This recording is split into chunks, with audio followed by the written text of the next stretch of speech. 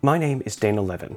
Welcome to the Exploration Medicine Podcast, a forum where we explore the history, current operations, and research-based future of exploration medicine. Each episode, we'll draw lessons from past explorers, sit down with those currently supporting expeditioners, and talk with the top researchers pushing back the boundaries of what's possible for human physiology. Along the way, we'll cover the physiology of putting a human body into environments it is not prepared for, and discuss the guidelines and research behind how we keep those explorers healthy. Together, we'll travel to the farthest extremes of human experience and learn what it will take to go beyond. Periodically, our listeners submit their own mini-episodes intended to share practical tips and quick topic reviews for expedition practitioners. This week is one of those times, and I'd like to reintroduce you to one of our regular contributors, Quinn Dufarina, an internal medicine resident at Stony Brook University Medical Center in New York. Today I want to talk about the rare but very interesting condition called seal finger. Now, this may not be something that you see in your day-to-day practice. However, it's a very relevant condition to polar medicine. Before we get too into the details, I'd like to start out with a case. This case was adapted from the Canadian Journal of Plastic Surgery. It starts with a 46-year-old man who presents to the emergency room in a rural Canadian town with about 3 days of pain in his right index finger. On examination, his right index finger is found to be swollen, tender, erythematous with decreased range of motion. He's diagnosed with a simple cellulitis, discharged to home with oral cephalexin, which is a cephalosporin antibiotic. 2 days later, however, he presents to a different emergency room, now at an academic institution, as his symptoms have worsened. Now his entire right hand is swollen, and the pain has worsened. Again, however, he's diagnosed with the run-of-the-mill cellulitis. This time, however, he's given IV cefazolin, again another cephalosporin antibiotic, and again discharged home. 1 day later, the pain continues to worsen, the swelling increases, and his range of motion is decreased even further. He goes back to the same emergency room, and at this point, he's referred to a hand specialist. Before moving on with the case, I want to take a quick step back and discuss some of the rationale behind the antibiotic choices and what the physicians were thinking. First, let's talk about cellulitis. Cellulitis is the infection of the skin, often caused by what we call gram-positive bacteria. Now, gram-positive bacteria get their name from the way that they look under the microscope after the gram stain, a staining technique, is applied to them. Some common bacteria that are gram-positive are Streptococcus and Staphylococcus, which are very common pathogens that cause cellulitis.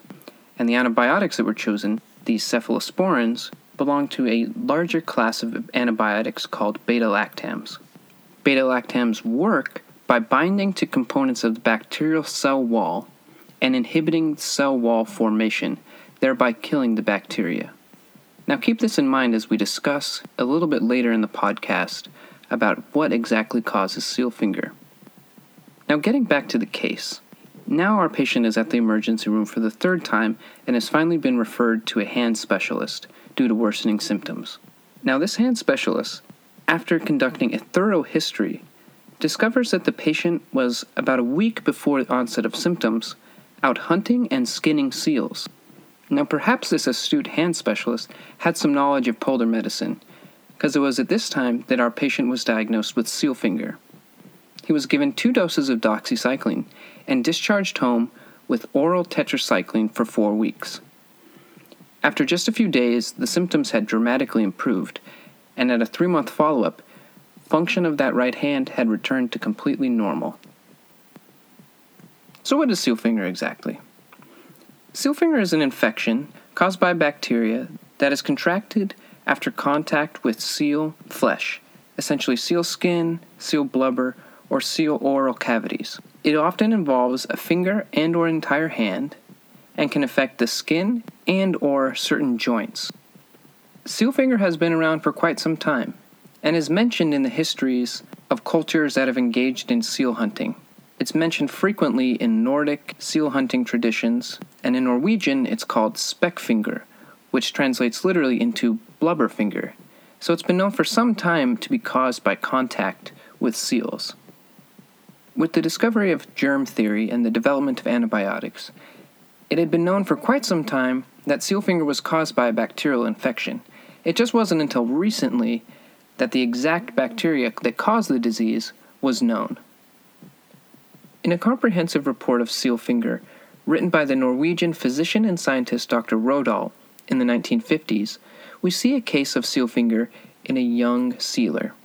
Similar to the case of the Canadian gentleman, this man was initially treated with a beta-lactam antibiotic.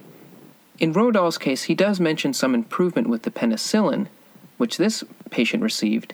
It's not until the patient receives aureomycin, which was actually the first tetracycline antibiotic discovered, that his symptoms resolved completely. As the decades went by, it became clear that the proper treatment for seal finger was tetracycline-based antibiotics and not beta-lactams such as penicillins and cephalosporins, as mentioned before. What's interesting about this is that while it was discovered that these were the more effective antibiotics to treat seal finger, it wasn't until very recently that the exact bacteria that causes seal finger was discovered. And as we see in cases from the 1980s, 1990s, we see similar patterns of patients being misdiagnosed with general cellulitis, being treated with penicillins, cephalosporins initially, and only later being diagnosed with seal finger and being treated adequately with tetracyclines. The way that the bacteria that causes seal finger was discovered is actually quite fascinating.